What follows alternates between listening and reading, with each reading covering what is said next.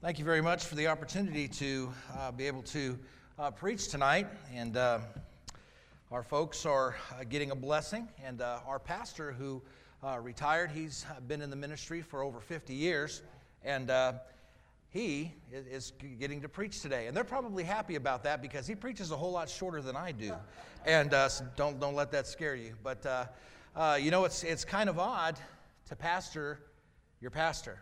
And this week, his wife had a procedure, and I could tell that he was very worried about that. And I showed up at the hospital, and he was there by himself. And I could see he had tears in his eyes, and kind of shakes you up. And when I went in, his wife said, "I didn't know whether you'd be here or not." And she looked at him and said, "He trained under me. You knew he would come." And both of them, and just are blessing to me, and to get to pastor them is an amazing thing. And then getting to stay someplace for a long time. When I get introduced and people say, "Well, how long have you been here?" I say, 24 years. They just kind of look at me. "You're just now pastoring, but you've been here for 24 years. Well, yes. And the Lord has allowed us to stay in one place. And it's good because I get to see a lot of things. And I get to see a lot of young people that we had as teens are now serving in churches all across the United States. Get to see kids that have come through in traveling groups, and get to see them when I go out in different places. And I remember them. I absolutely do remember them and some of the things that they have done, both good and bad, and at camps and different things like that. But it certainly is a blessing to be here. And thank you so very much for praying for my granddaughter. And I didn't come here as a pastor. I came here as a daddy. And well,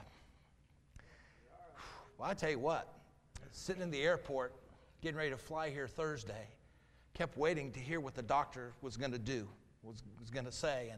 And I went over and got Chick-fil-A for me and my wife. And our son was dropping us off at the airport. And I came back and I looked down at my wife's notes, and all I see is open heart surgery. And my heart just sunk because I'd been praying that they'd go, "Hey, we can't find the hole in the heart, stay home, there's nothing to see here." And so I kept waiting for my wife to get off the phone, and waiting for her to get off the phone, and waiting for her to get off the phone, but when her and Crystal get on the phone, okay, and so when she finally got off the phone, I just kept waiting, and I said, "When are they doing the open heart surgery?" And she goes, "They're not. They're going to do the other thing." I said, "Well, it says right there in your notes." And she goes, "Well, you didn't look up far enough." I said, "I couldn't see far enough." And in that, but I tell you what, the Lord was just a blessing. And another part of that story about those two doctors from Indianapolis and here, the doctor that did the surgery in Denver trained under the doctor at Riley Children's Hospital before he came to Denver. And of course, all good things come from Denver anyway. And in that, amen. So, and even though the Broncos last night, let's just not go there. All right? If you would, please turn to Joshua chapter number 6. Joshua chapter number 6. I like to preach about people that are special to me, people that have taught me lessons in my life. And I have always loved this character in the Bible. In Joshua chapter number 6. I love Joshua, love Moses, all of them. But, there are certain people that seem to be on the sidelines, so to speak. Just your average Joe church member. That's all I was. I was nothing special. I had no special talents to sing. I had no special talents to preach. I was just a faithful teenager to my youth group. I would go out on visitation. I would go to camps. I would do all those different things. But I was just there. I was just faithful. And when you think about this man we're getting ready to talk about, this man, as you read about him in the Bible, he was just somebody that was faithful. As a matter of fact, God described him this way. He was a man with another spirit. Now, a lot of times when you hear that word spirit in the Bible, it's not talking about some ghostly figure. It's talking about somebody's attitude. Now, all of us have attitudes. We see kids cop attitudes. Okay? I've spent the last 3 days with my grandsons. I have watched all kinds of attitudes. Okay? I saw Ava Grace under duress in that, and they gave her something to help her to relax, and she just got mean and in that. And but we all have attitudes. Well, this man here was described as a man who had a different attitude. If you would, please, look at verse number 6 of chapter number 14. Joshua 14:6 says, Then the children of Judah came unto Joshua in Gilgal, and Caleb the son of Jephunneh the Kenizzite said unto him, Thou knowest the thing that the Lord said unto Moses, the man of God, concerning me and thee at Kadesh Barnea. 40 years old was I when Moses, a servant of the Lord, sent me to Kadesh Barnea to spy out the land, and I brought him word again as it was in mine heart. Okay? He was bringing a heartfelt message back from what he was asked to do. And then it turns. Verse number 8 says, And nevertheless my brethren that went up with me made the heart of the people to melt. But I wholly followed the Lord my God. And Moses sware in that day, saying, Surely the land wherein thy feet have trodden shall be thine inheritance, and thy children's forever, because thou hast wholly followed the Lord my God. And now, behold, the Lord hath kept me alive, he said, these 45 years since the Lord spake this word unto Moses while the children of Israel wandered in the wilderness. And now, lo, I am this day 85 years old. Yet I am as strong this day as I was in the day that Moses sent me. As my strength was then, even so is my strength now to war, and both to go out and to come in. Now therefore give me the mountain thereof the Lord had spake in that day. For thou heardest in that day how the Anakims were there, and that the cities were great and fenced. If so be that the Lord will be with me, then I shall be able to drive them out, as the Lord has said. And Joshua blessed him and gave Caleb the son of Jephunneh Hebron as an inheritance.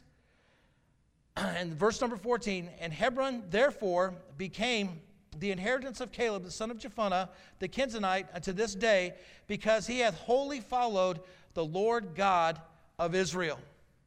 Now, one of my favorite hymns in the Bible of all time is the hymn Trust and Obey. Now, this hymn was inspired during the evangelistic meetings of Dwight L. Moody. And in one of the meetings there in Massachusetts, they gave people in the 1800s an opportunity to give testimony. And in one of the testimonies, a man by the name of Daniel B. Tower heard a young man say this, I'm not quite sure, but I'm going to trust and I'm going to obey. Tower wrote down that sentence and sent it and the story behind it to a young Presbyterian minister by the name of John H. Sammis, who wrote the refrain and then the stanza of the hymn. Of course, many of us know the refrain or the chorus that says, Trust and obey, for there's no other way to be happy in Jesus than to trust and obey. Now, if there was a man that we could read about in the Bible, or a person we could talk about in the Bible, that was somebody who trusted God and obeyed, the argument can clearly be made for this man, Caleb. Caleb was a man in Scripture who truly loved the Lord. As a matter of fact, in Numbers chapter 14, verse 24, God said this about Caleb. He says, But my servant Caleb, because he hath another spirit in him, and hath followed me fully, him will I bring into the land wherein he went, and his seed shall possess it. Now God himself spoke this testimony of him. Now Caleb stands out in the Bible as one of the great men of faith. 6 times it tells us in the Word of God that Caleb wholly followed the Lord. Now, to me, he was a man that was an overcomer. The Bible tells us in 1 John chapter 5, verse 4, it says, For whosoever is born of God overcometh the world, and this is the victory that overcometh the world, even our faith.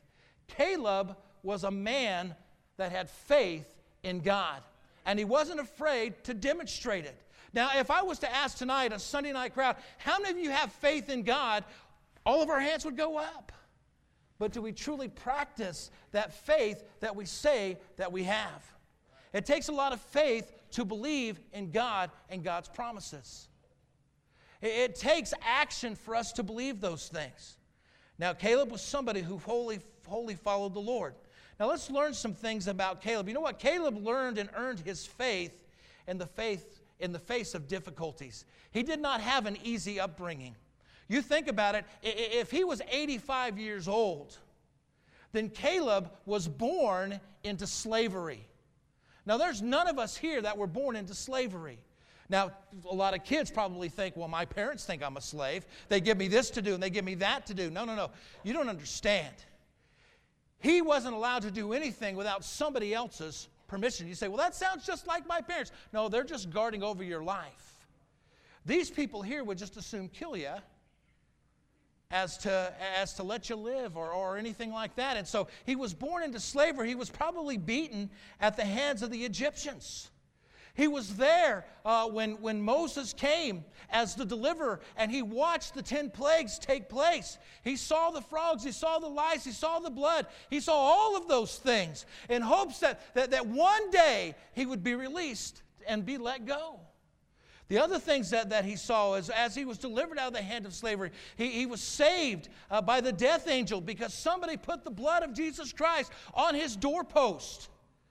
And he was saved from that, and he had to experience that. He saw God's daily guidance by the pillar of cloud by day and the fire by night. He watched God lead them to different places. He also was saved from Pharaoh's army. You think about it. There they were, they're escaped, and they're on their way. And then they get pinned between the desert and the Red Sea, and they're trying to figure out what's going to happen. And God sends that pillar and stands between them as God is dividing the water, and they walk over on dry land. Have you ever pictured that in your mind? I honestly believe that there's going to be a Bible history theater in heaven where we can go and watch all of that. Now me, I would have been that kid that had been walking, because I've always liked water. I'd have been walking along, seeing where my parents were. I'd been like this, just to see what would happen. Put my water in there. I put my hand in the water. My dad used to tell my mom to tie me to the pier. My dad was a Navy man. I have 4 sisters. They married all Navy guys. I was in the Navy myself. We're salty, wet people. And my mom said, please, when you bring Rick down to see the sub come in, tie him to the post. Because my dad said always he knew who his kid was because I was the one standing close to the edge looking over the water. But here Caleb was. He got to see all of those things. He witnessed the miracles of God wandering in the desert. Think about it. He saw the bitter water turn to sweet when they were thirsty. All these things you could find in Exodus. I have them all written down. If you want them, I'll give to you later. He had the daily provision of manna. He saw Moses talk to the rock, and water came gushing forth. He was there at the battle of Amalek, when Moses' hands were stayed up by Aaron and Hur, and they became victorious. The first battle that they had, just a bunch of slaves going against a professional army, but God was in the midst. He got to see those things. These were all things that he saw in his upbringing. He heard the thundering. I mean, think about this. As God was giving the 10 Commandments, he heard the thundering of the mountain. He could hear the voice of God. All of these things were shaping his life, even though it was a difficult time for them. I mean, we think about those people walking across the desert and all that stuff. It wasn't easy. I mean, we drove from Denver to here. It took us, 6.5 hours? Could you imagine if you had to walk that? No air conditioning, no rest areas, no nothing. He walked all those things. These were all things that were shaping his life. He witnessed the building of the tabernacle. He witnessed the Lord's glory and the presence of it. He saw all of those things as he was growing up. He was learning to trust and obey. The second stanza of Trust and Obey reads this way: not a shadow can rise, not a cloud in the skies, but his smile quickly drives it away. Not a doubt or a fear, not a sign or a tear can abide when we trust and obey. You know what Caleb was learning to do as he was growing up? As his life was being shaped, he was learning to trust and obey God because he saw God at work. All of us here have seen God at work in our lives and the lives of other people. Friday morning, as that doctor was talking to us, and he showed us this device they wanted to put in the little tiny heart of my granddaughter, I'm thinking, how in the world can they do that? I said, God, I don't have to know the how. I just want you to guide his hands. And I told the surgeon, and I told the fellow surgeon, and I told the other people, we've already prayed for you. There are people praying for you. And when they came out and they said that it went in and it worked fine, touchdown for God. If I had a ball, I'd have spiked it. I was so excited. And then to get to see her just running, you have to keep her tied down. That's God. That's God. And he was learning to trust and obey. But the other thing that we see about Caleb is Caleb stood and defended the faith. Caleb was chosen to represent his tribe. He talked about it in verses 6 through 8, how Moses asked for, or God had told Moses, take out 12 men, somebody who's a leader in each tribe. Well, just let me read the verse to you. In Numbers 13, you can go ahead and turn there because we're going to be there in just a little bit, but I'm going to read a different portion from it. It says, and the Lord spake unto Moses, saying, send thou men, that they will search out the land of Canaan, which I give unto the children of Israel. Of the tribe of the fathers shall ye send a man, every one a ruler among them. So Caleb had risen in his time up to being a ruler, somebody that other people looked up to. He was somebody who was trusting in God, and he was chosen to represent the tribe of Judah. And Moses, Moses, by the commandment of the Lord, sent them into the wilderness of Paran, and those men were the heads of the children of Israel. And then in verse number 6, it tells us of the tribe of Judah, Caleb, the son of Jephunneh, he was the one that was chosen. Now, Caleb, along with Joshua, came back with a positive report about the land when others came back with a negative report. The men were sent in. God had promised them that they were going to have cities that were already built. They were going to have vineyards that were already planted, fields that were already there, houses that were already built. All of these things that were going to be in this land, God was going to give them. Now, they were going to have to work for it. They were going to have to battle for it, but God was going to be with them. He had already shown them that he had delivered them from the most powerful nation of the earth, from Egypt. He had taken care of them as they had come across. He had given them the commandments. He had given them everything. He says, I'm going to send these men in. They're going to come back and they're going to tell you exactly what they saw. And so the people waited for the report. If you would, look with me at verse number 23 of Numbers chapter 13. It says, and they came unto the brook of Estrol, and cut down from thence a branch of one cluster of grapes, and they bare them between two upon a staff, and they brought pomegranates and figs. And this place was called the brook of Estrol, because the cluster of grapes which the children of Israel had cut down from thence, they had seen the blessings of God that were there. And they returned from searching the land after 40 days. And they went and they came to Moses and to Aaron and all the congregation and the children of Israel unto the wilderness of Paran to Kadesh, and brought back word unto them and unto the congregation, and showed them the fruit of the land. And they told him and said, we came into the land that thou sentest us, and surely it floweth with milk and honey, and this is the fruit of it. Whoopee! We've got exactly what God says we're going to have. Don't you wish the story stopped right there? They would have just believed God. They said, hey, we went. It's all there. We brought some of the stuff back. Look at how God is going to bless us. But you got those conjunctions that are there. Something's getting ready to turn. It says, and nevertheless, the people be strong that dwell in the land, and the cities are walled and very great. And moreover, we saw the children of Anak there, giants. And the Amalekites dwell in the south, and the Hittites, and the Jebusites, and the Amorites, which dwell in the mountains, and the Canaanites dwell by the sea and the coast. Love verse 30. And Caleb stilled the people before Moses and said, let us go up when? At once. Let's go. Let's go get it. God promised it to us. And possess it, for we are well able to overcome it.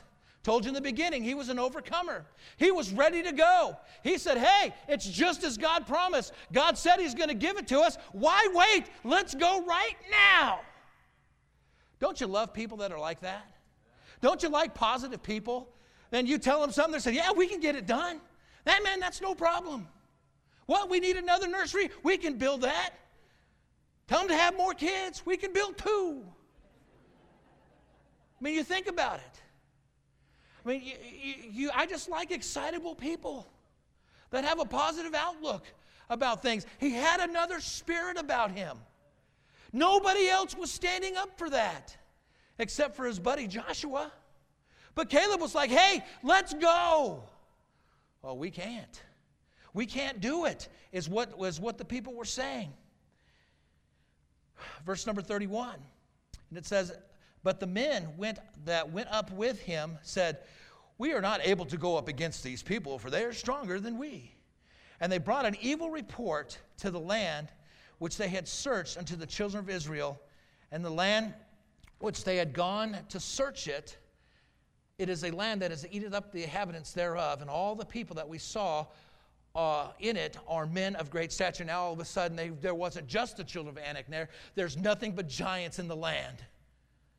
Notice how more negative and negative they get.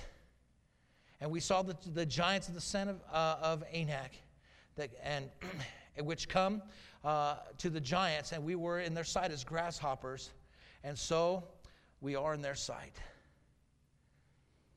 Caleb, along with Joshua, like I said, came back with a positive report. They saw the land just as they promised. Look at chapter 14. Look at verse number 7. They continue to speak out as the people want to stone Moses, and they want to go back to Egypt. Joshua and Caleb, in verse number 6, rent their clothes. In verse number 7, and they spake and said unto the company and the children of Israel, saying, the land which we passed through and searched it is an exceeding good land. And if the Lord delight in us, then he will bring this land and give it to us, which floweth with milk and honey. I believe Joshua said this next verse. Caleb says, only rebel not against the Lord, neither fear ye the people of the land, for they are bread for us, and their defense is departed from them. And the Lord is with us, fear them not. He was ready to go. The cities were built just as God said. Caleb was not afraid to take a stand for God, even when the people of God were not. He was ready to claim the promises that God had made for him in his life. God promises so many things. He was able to see God's faithfulness at work. He was able to rely on God alone. You know what? There are times that God calls upon us and asks us to do something and wants us to believe that we can get it done. And we look around and nobody else is doing it. And we start thinking, I can't do this on my own. If nobody else is doing it, I can't take that stand for my own. It's real easy for us to get down here and to look at the teenagers and say, when you get into high school and you get into your schools, you need to take a stand for God. And it's easy to preach to them, say that's what you're supposed to do, but you come over here where all the old folks are, just by age, okay? Say, you need to take a stand at work. You need to take a stand in your neighborhood. You need to take a stand for God. You're going, hey, brother, don't meddle. Man, get back over there and get on them kids. I got to get back here. Man, God's not waiting for just them. He wants all of us to take a stand. Man, I kept looking up there this morning saying, all in. All in. I told my wife that's one of my favorite verses. We may have to use that. Amen. Is that all right? Yeah. Man, I'm telling you. Caleb was the guy that was all in.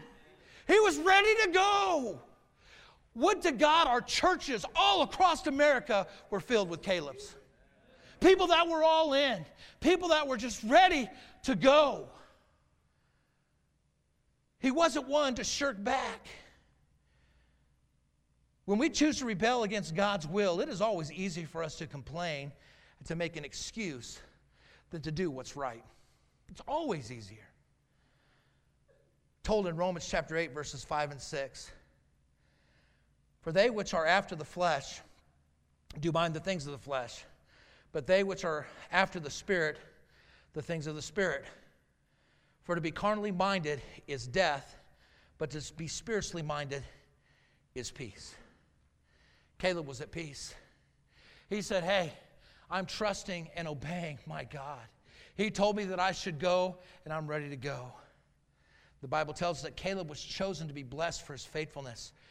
Down in verse 24, it says, God, again, giving that testimony, but my servant Caleb, because he hath another spirit, he was the one that was outspoken for God, and hath followed me fully, him will I bring into the land whereinto he went, and his seed shall possess it. Verse number 3 of Trust and Obey tells us this: not a burden we bear, not a sorrow we share, but our toil doth he richly repay. Not a grief nor a loss, not a frown nor a cross, but is blessed if we trust and obey. We see Caleb, because of other people's unfaithfulness, had to wander, but his faith never faltered. The only two people that were above 20 years old that got to go into the land was Joshua and Caleb.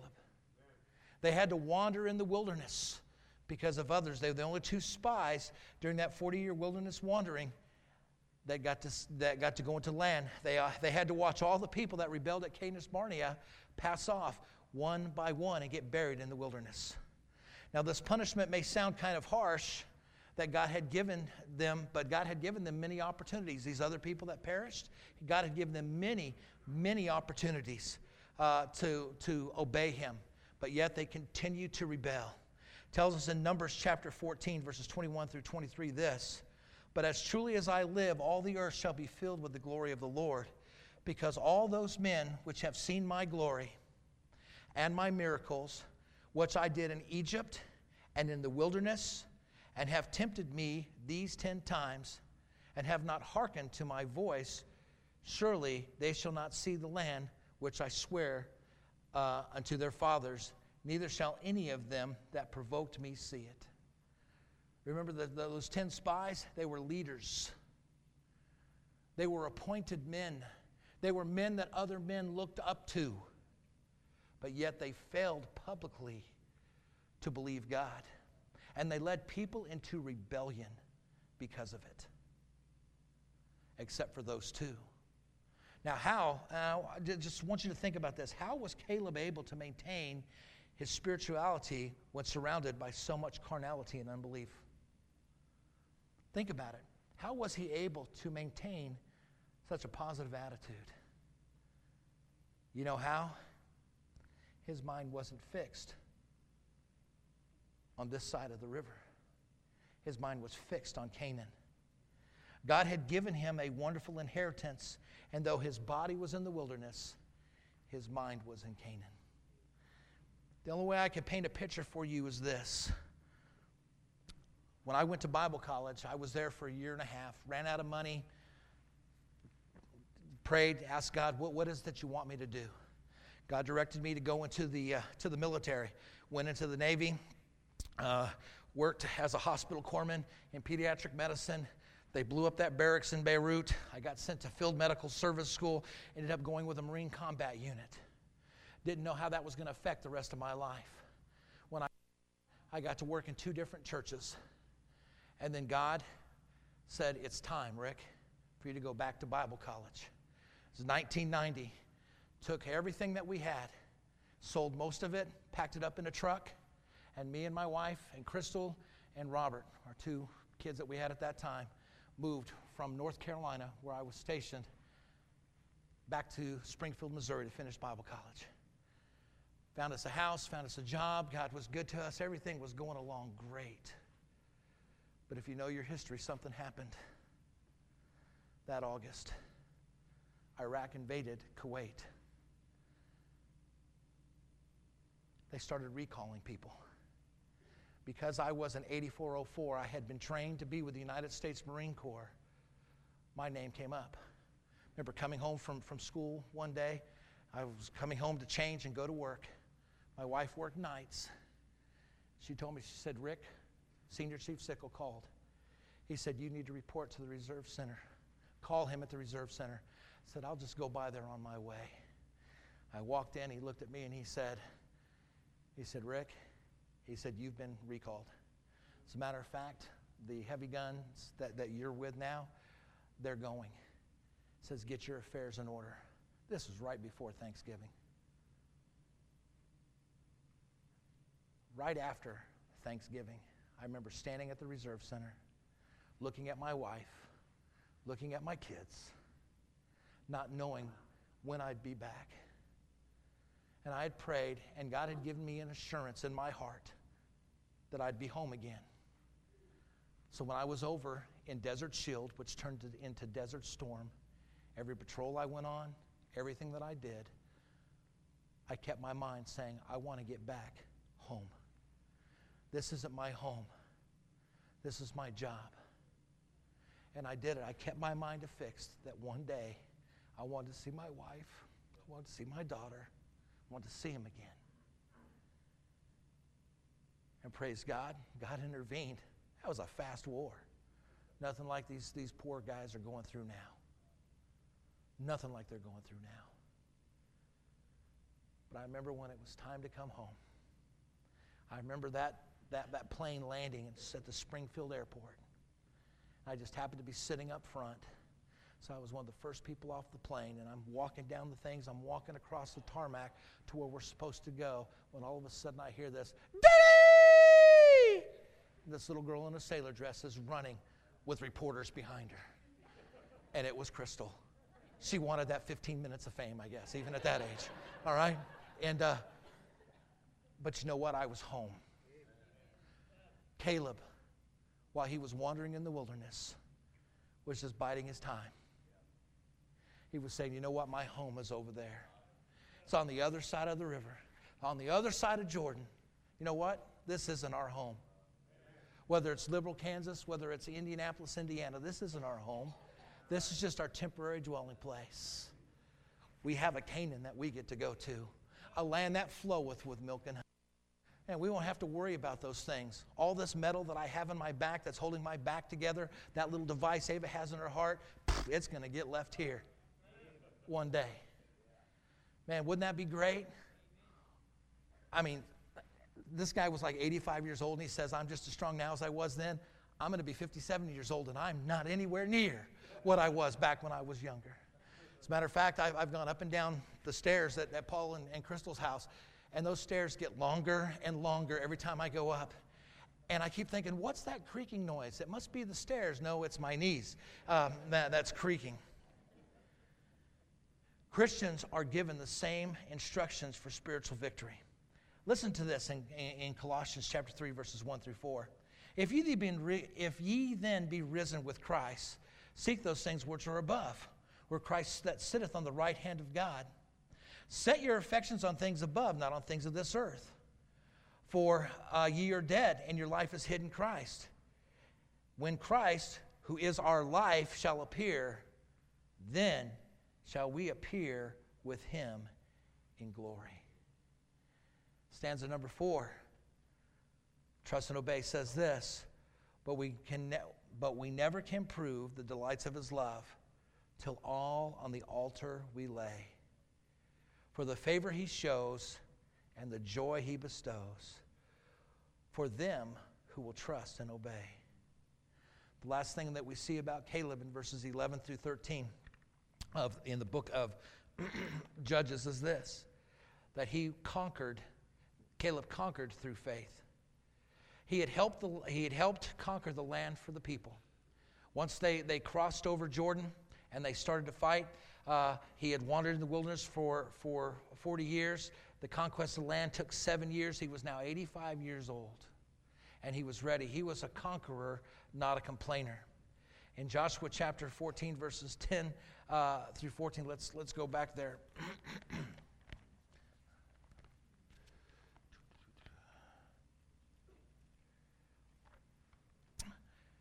Tells us this. It says, and now behold, the Lord hath kept me alive, and hath said these 40 and 5 years since the Lord hath spake the word to Moses, while the children of Israel wandered in the wilderness, and now lo, I am this day 85 years, 85 years old.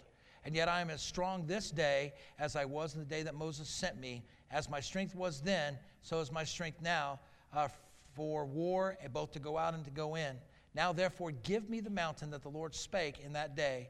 For thou heardest that in that day how the Anakims were there, the giants, and that the cities were great and fenced. And if it be the Lord will be with me, then I will be able to drive them out, saith the Lord. He said, hey, give me my mountain. I'll take care of it. He says, give me my mountain. I've got some people. I'll just go take care of it. He knew he still had to claim his land and drive the enemy out. He had complete faith in God that God would help him to complete his task. You think about all that this man has been through. He says, just give me my inheritance. I'm ready to claim it. And the 5th verse of Trust and Obey says this, then in fellowship sweet, we will sit at his feet, or will walk by his side in the way. What he says we will do, where he sends we will go. Never fear, only trust and obey. I read this quote and I just absolutely love it. It says this, for courage and faith to be effective, they must be combined with words and actions. Let me say it again.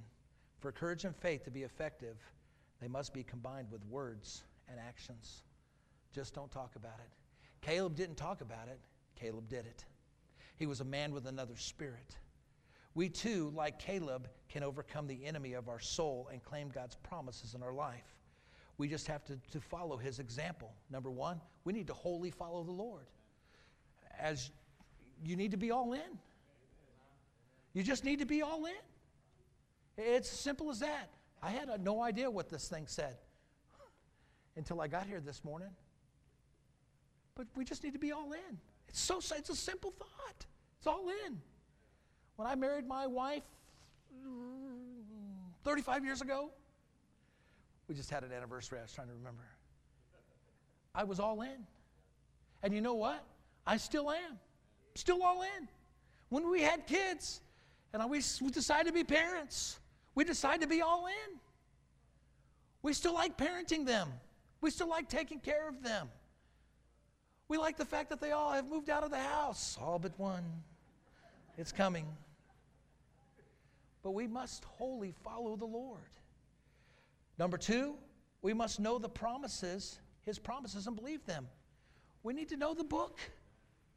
He knew the book. He claimed the promises. He watched God in faith. And he said, God, I'm going to claim what you said is true. We need to claim those things. We need to stake that claim. Number three, we must keep our hearts and minds fixed on our inheritance. This isn't it. This isn't it. If it was, how sad. How sad. But we have a home in heaven. Man, I've been saved since I was 14 years old. God's been working on my room for a long time. Man, it's going to be something special. I hope it's right next to hers still. But if not, I'll just be just as happy. We need to be heavenly minded, but not too heavenly minded that we're no earthly good. But we need to remember. And then lastly, we must depend upon God to give the victory. I believe if Caleb could sing a song from heaven today, he'd sing with conviction. Sing the first stanza with me of Trust and Obey. When we walk with the Lord in the light of his word, what a glory he sheds on our way. While we do his good will, he abides with us still, and with all who will trust and obey. Trust and obey, for there's no other way to be happy in Jesus but to trust and obey. Do you believe that? It worked for Caleb. It can work for you.